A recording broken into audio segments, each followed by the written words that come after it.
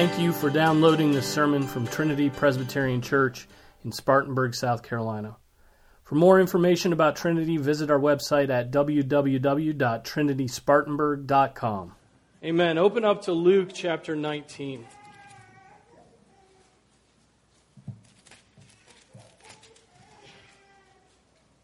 Luke chapter 19 will pick up at verse 47 and read into chapter 20. Please stand for the reading of God's Word.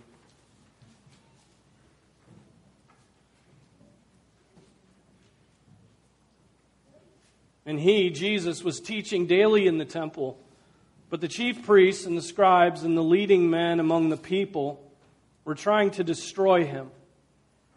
And they could not find anything that they might do, for all the people were hanging on to every word he said. On one of the days while he was teaching the people in the temple and preaching the gospel, the chief priests and the scribes with the elders confronted him. And they spoke, saying to him, "Tell us by what authority you are doing these things, or who is the one who gave you this authority?"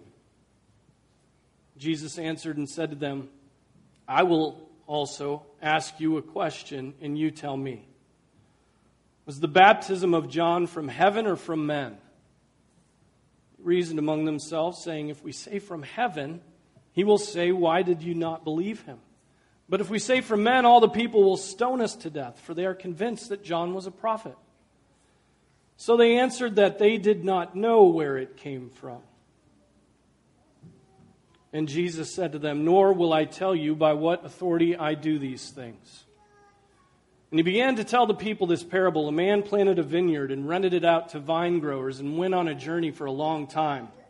At the harvest time, he sent a slave to the vine growers so that they would give him some of the produce of the vineyard. But the vine growers beat him and sent him away empty-handed. And he proceeded to send another slave. And they beat him also and treated him shamefully and sent him away empty-handed. And he proceeded to send a third, and this one also they wounded and cast out. The owner of the vineyard said, "What shall I do? I will send my beloved son. Perhaps they will respect him." But when the vine growers saw him, they reasoned with one another, saying, "This is the heir. Let us kill him so that the inheritance will be ours." So they threw him out of the vineyard and killed him. What then will the owner of the vineyard do to them? He will come and destroy these vine growers and will give the vineyard to another. When they heard it, they said, "May it never be." But Jesus looked at them and said, "What then is this that is written? The stone which the builders rejected, this became the chief cornerstone. Everyone who falls on that stone will be broken to pieces, but on whomever it falls, it will scatter him like dust." This is the word of the Lord. Thanks be to God. Be seated.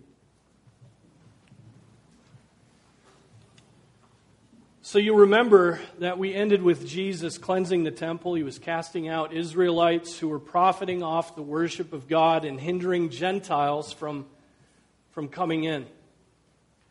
Now, and this again makes these actions appear to be a miracle. Jesus, the text says, was teaching daily in the temple. So he's even after this time where they're trying to destroy him and he's done these actions, he's still there in the temple teaching. Even while the chief priests and the leading men were trying to destroy him. But the attention of the people it's fixed on Jesus. The people are fixed on Jesus and his words. Now the Greek in verse 48 is a little more explicit. Literally it reads, "For the people, all of them were hanging on him, listening." Okay, it was Jesus. It was the Son of God that they were hanging on. Okay, and giving their attention to. And they were doing so by listening to what he was saying. Jesus had their attention. So again, this is in the temple. This is the place where the scribes and the Pharisees taught. right? This is their place. This is where they dominated. This is where they led the attention of the people. This is where they led the discussions. Not only is this a terrible place for Jesus to hide out, it'd be like hiding out in your enemy's headquarters, but it's also the place where the scribes knew they had everyone's attention. That is what they thought anyway.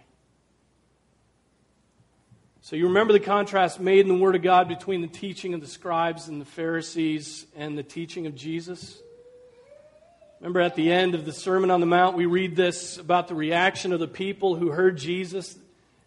It says this: the result was that when Jesus had finished these words, the multitudes were amazed at his teaching, for he was teaching them as one having authority and not as their scribes.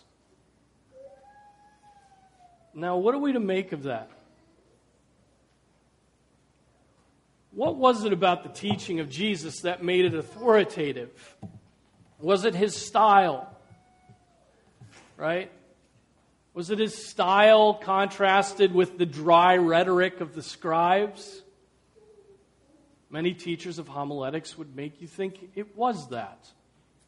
Was it his topics, perfectly suited to the culture and the time of his day? Was it that when Jesus preached, there was power?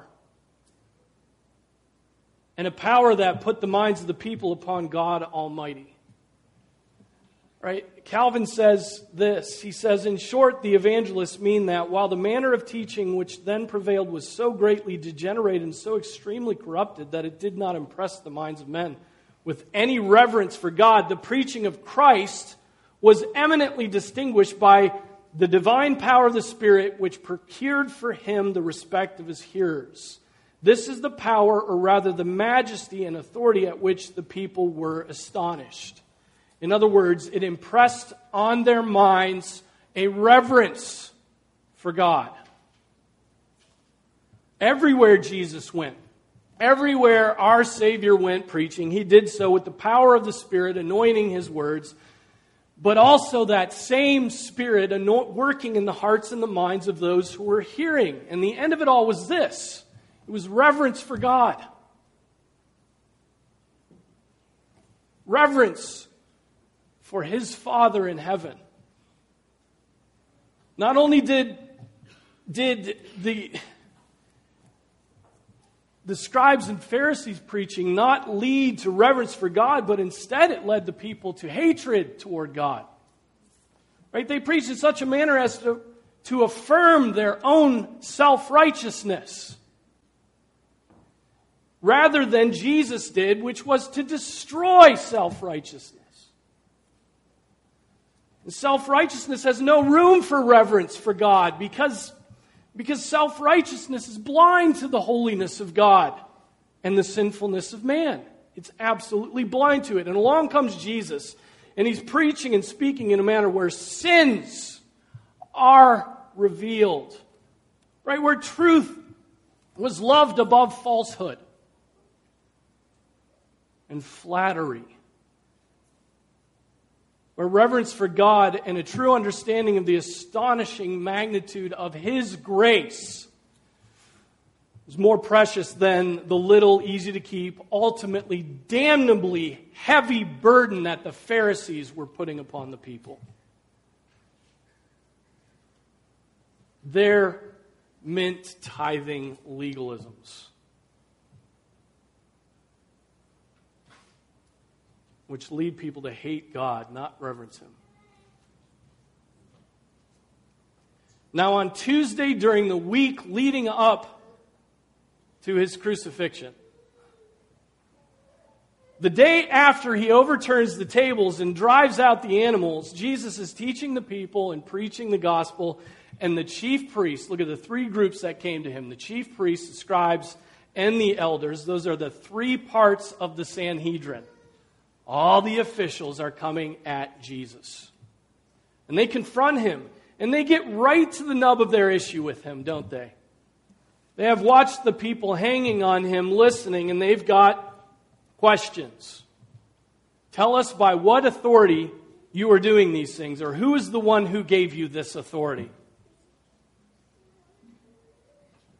In other words, who or what gives you the right to do these things, which I take to include his preaching and teaching, but also those immediate things that he had done, like the cleansing of the temple, like the overturning of the tables, like the driving out of the animals. Who or what gives you the right to do these things? They come to him and ask him that. Now let that sink in just for a moment. Who gave you this authority? Now we also have to remember this, that these men are envious of Jesus. These men are envious of Jesus. We know from Scripture that one of the reasons he gets handed over to the authorities by the chief priests is because of envy. Mark 15:10. They see the people hanging on him. They see them soaking in his teachings. They hear him speaking of the ways. They see him, all the people saying he speaks with authority. And they're filled with envy. Though that certainly is the last thing that they're going to admit. They're proud. They're proud men who envy Jesus and the attention he receives. And so instead of admitting that, they seek to destroy him. But first they want to embarrass him.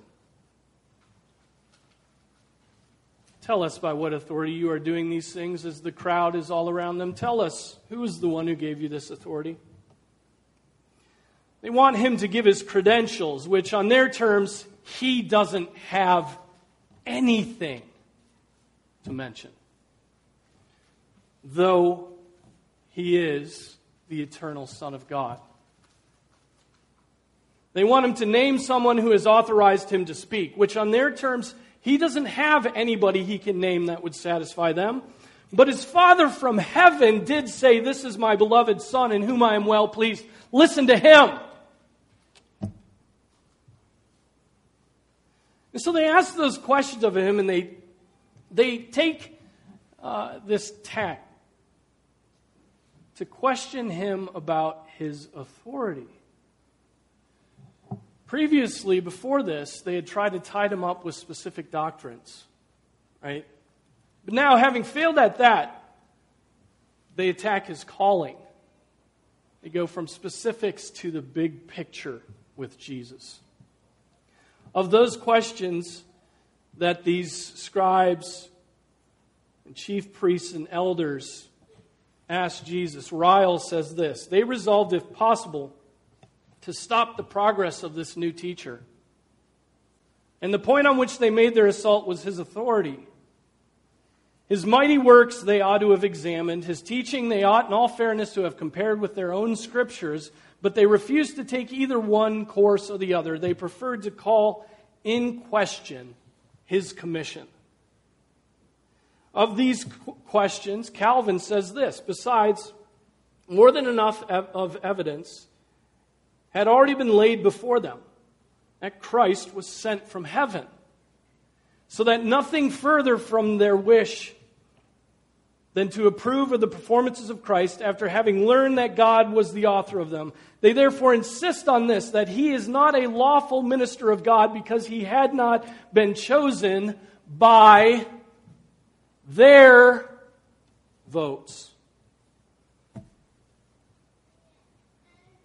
And then Calvin says this, and this is the point I want to make. It was monstrous to rise up against God. It's not cute what these scribes and Pharisees are doing here. It's monstrous to rise up against God. Pull back for a moment. The Son of God, eternally begotten of the Father, he by whom and through whom all things were made, the very Word of God, has come among his people after taking on the likeness of sinful flesh, and he has lived among them, he's taught them, he's performed miracle after miracle, he's stilled a storm, right? He's raised people from the dead, he's healed diseases and disabilities, and part of the very creation that he made, these men, these men knit together in their mother's wombs by God puff up their chests and ask him by what authority he is doing these things. The creature asks his creator, what gives you the right to do these things? It's the clay saying to the potter. I mean, is there any more gross display of pride than this? Yes, of course there is. They are shortly going to put him to death.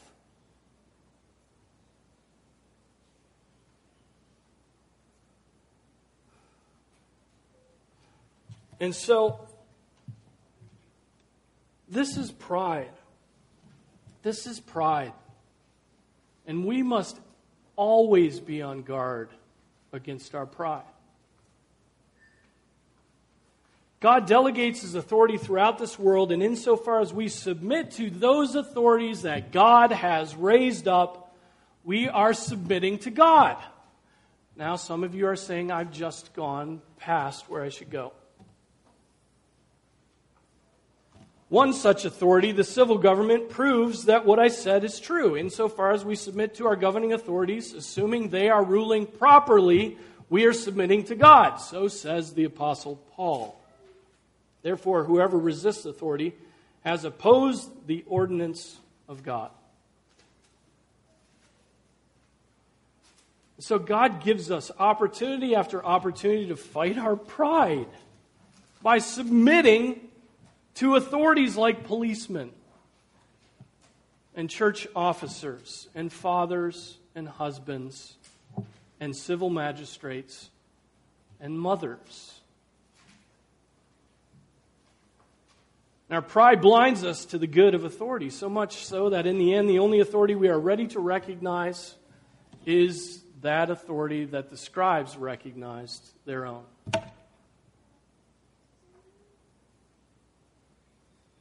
And if the only authority you recognize is your own, I mean, I don't really have to spell out how terrible that is. In the end, all pride that leads us to resist God-ordained authority, as Paul states, is resistance to God himself. Here in our passage this morning, it's quite literally that. They are resisting God. The creatures try to put the Creator in his place. Or not in his place. And it's horrible. And it's very horrible when I do the same thing in my pride.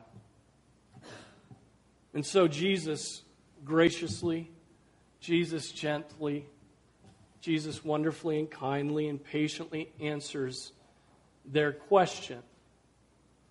This is not a dodge, but an actual answer to their question. When you keep in mind what John the Baptist said about Jesus, right? What had he, as the forerunner of Jesus, said about him?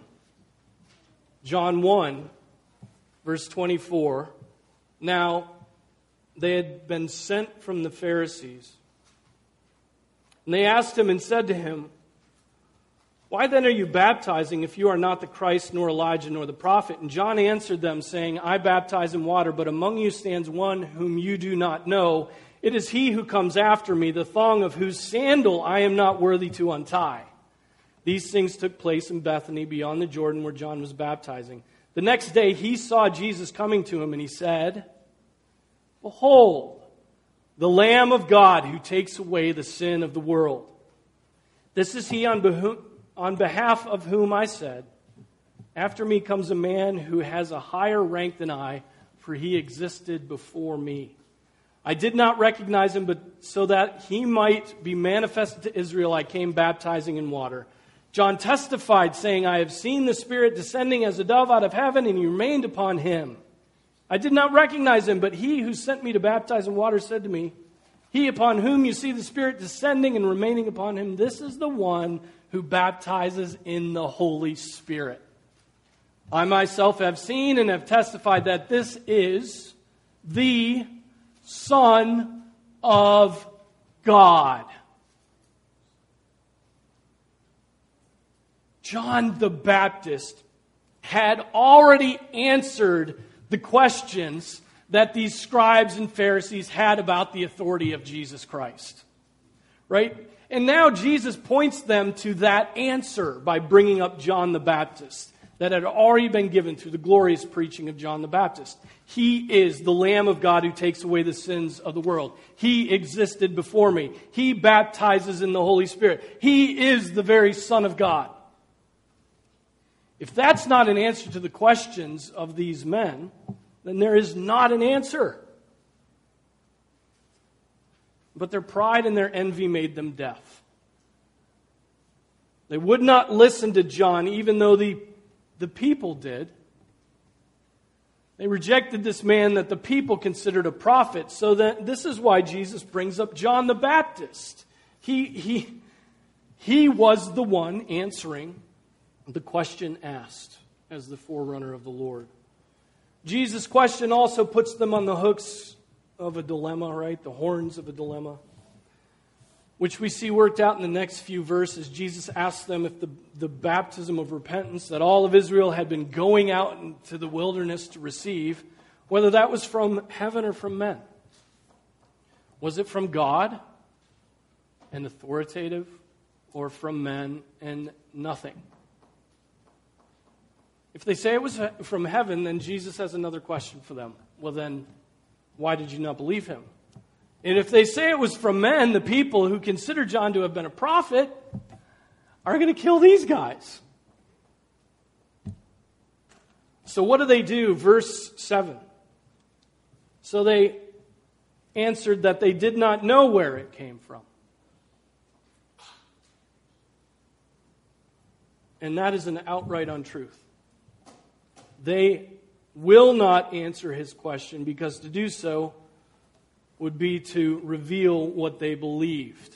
They have seen miracles. They have witnessed the forerunner of the Lord testify to Jesus that he is the Christ. They have heard Christ preaching, and they reject it and accuse Jesus of having a demon and try to destroy him.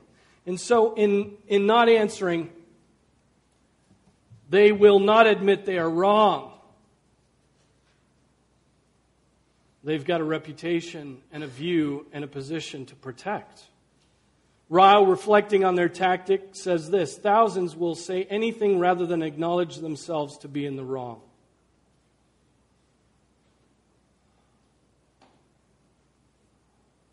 And all of us get shivers when I say that because you know it's true of yourself. Lying is just one of the sins to which the human heart is most naturally inclined, and one of the commonest sins in the world. Gehazi, Ananias, and Sapphira have more followers and imitators than Peter and Paul. The number of lies which are constantly told by men to save their own credit and to cover over their own wickedness is probably far greater than we are aware. And so, this is how pride works itself out. This is how the pride of the scribes and Pharisees work itself out. We have to guard ourselves from pride because the outworking of our pride is lies. It's falsehoods. It's half-truths. And here are these men, first of all, questioning their Creator about his authority, and then when asked a question by him, they answer him with falsehoods. I mean, if you don't know this temptation, if you don't know and see this temptation worked out in your own life, then you're a robot and you have electrical circuits for veins. This is why Scripture is filled with exhortations that cause us to reflect on the words of our mouths. And so often when someone else hooks us on the horns of a dilemma, right, we are unwilling to give an answer. Now, how does Jesus respond?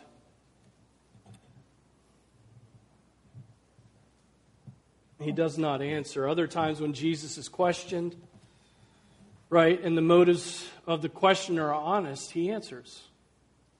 People ask Jesus questions all the time, and he gives answers. But here the questioners are trying to trap him, and he does not answer. Nor will I tell you by what authority I do these things, though he has already given them an answer. Right? Was this a lost opportunity? No. They know the answer from John the Baptist. It's been undergirded by the miracles he's done. His Father has spoken from heaven. Right? And so now what comes next? This parable. A parable. He's going to pound home a point by means of a parable. Jesus, the text says, told the parable to the people. It's a parable about a vineyard. And anytime we come across imagery of a vineyard, we should be thinking of Israel. Right? One commentator says of this parable that is the history of Israel in a compendium, in a tiny little concise packet. Isaiah 5 portrays Israel as God's vineyard, and verse 5-7 says, "For the vineyard of the Lord of hosts is the house of Israel, and the men of Judah his delightful plant." So these Jews, knowing the words of the prophet Isaiah, would know that in using the imagery of a vineyard, Jesus is talking about them, about this nation, and they quickly would have understood his meaning. Prophet after prophet has been sent to Israel, like the slaves sent to collect some of the fruit of the vine growers in charge of the vineyard. Prophet after prophet has been rejected by the people, like the slaves being beaten by the vine grower. And the rejection of the prophets grows in its vehemence, right? The first is beaten and sent away empty-handed. The second is beaten and treated shamefully and sent away empty-handed. The third is wounded and cast out of the vineyard. Then after prophets, like those slaves, have been sent, the Son of God is sent, like the landowner's son. And this son is sent because he has authority as the heir of his Father. Just as the Son of God has all authority in heaven and on earth. And seeing this son arrive, what do the vine growers do? They reason that if we kill him, land will become ours. Now that's faulty reasoning, isn't it? But such is the reasoning of the wicked.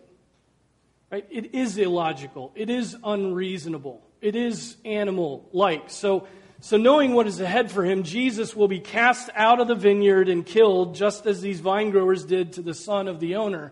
And the owner of the vineyard, though, is not oblivious. He, Jesus says, will come and destroy these vine growers and will give the vineyard to others. So how does that last verse relate to this parallel with Israel? It seems quite obvious that Jesus is speaking of the breaking off of Israel and the ingrafting of the Gentiles. And as we've seen in the immediately preceding verses, the prophecy comes true in AD 70. When Jerusalem is destroyed and the Jews are scattered, and the gospel through the apostles goes where? Out to the Gentiles. Jesus is not just telling a story here. He is not joking around either. Remember what he said just a few days before this. For the days will come upon you when your enemies will throw up a barricade against you and surround you and hem you in on every side, and they will level you to the ground and your children within you, and they will not leave in you one stone upon another. And those prideful, godless, falsehood-loving Pharisees, knowing that Jesus is talking about them and their godless nation, they get it. Verse 19, if you jump ahead, makes it clear. Exclaim this: may it never be.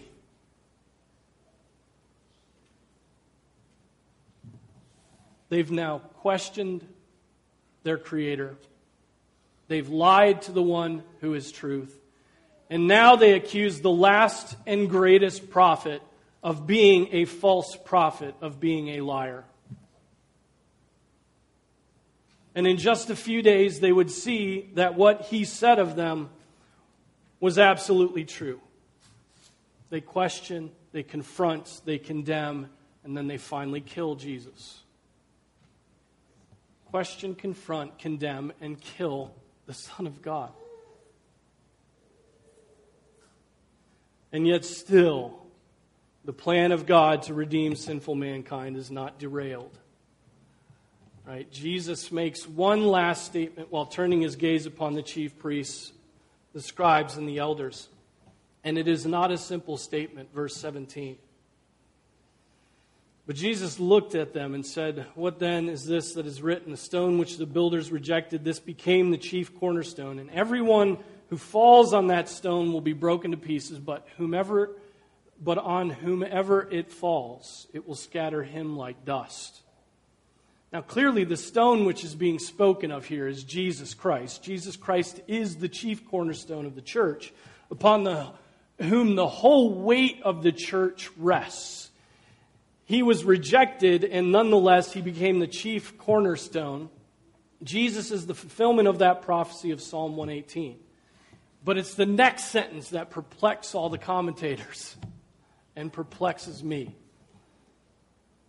It seems that it is speaking here of two kinds of people. Those who fall on the stone, and a different category, those upon whom the stone falls. And the reason we read the passage that way is because of the adversative conjunction there, but. But the conjunction used there can just as easily be translated and. And so the passage reads more as it's describing stages of one kind of person. Everyone who falls on that stone will be broken to pieces, and on whomever it falls, it will scatter him like dust.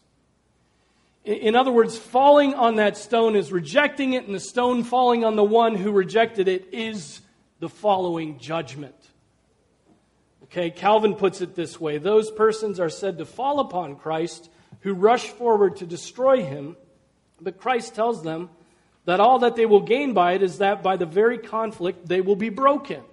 But when they have thus proudly exalted themselves, he tells them that another thing will happen, which is that they will be bruised under the stone against which they so insolently dashed themselves.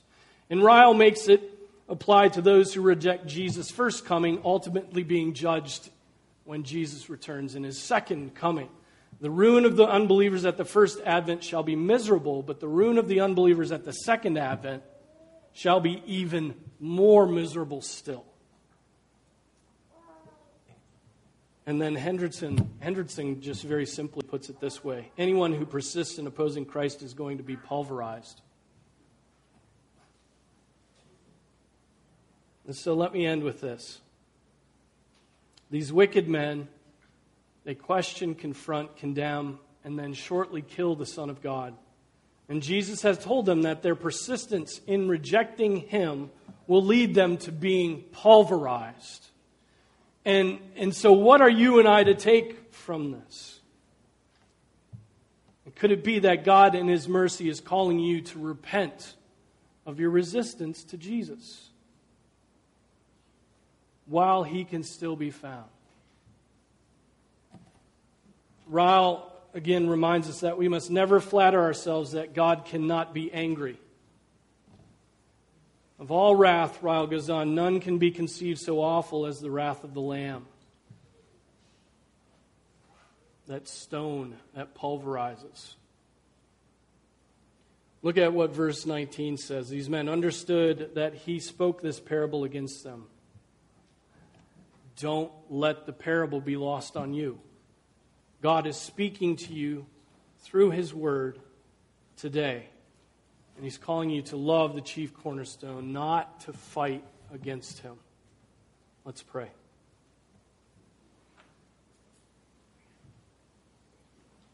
Father, we praise you for your word. We thank you for the powerful, authoritative preaching of the Son of God. I pray that you would work this word into our hearts, that it would dwell richly within us, and that we would meditate upon it, that it would be used as part of that glory that you've called us to by the power of the Spirit to examine ourselves. O Lord, grant to us repentance for the sins that we commit that are so much like these scribes and Pharisees and elders of Israel. The pride, the unwillingness to believe the truth, the falsehoods, the rejection. I pray this in Jesus' name. Amen.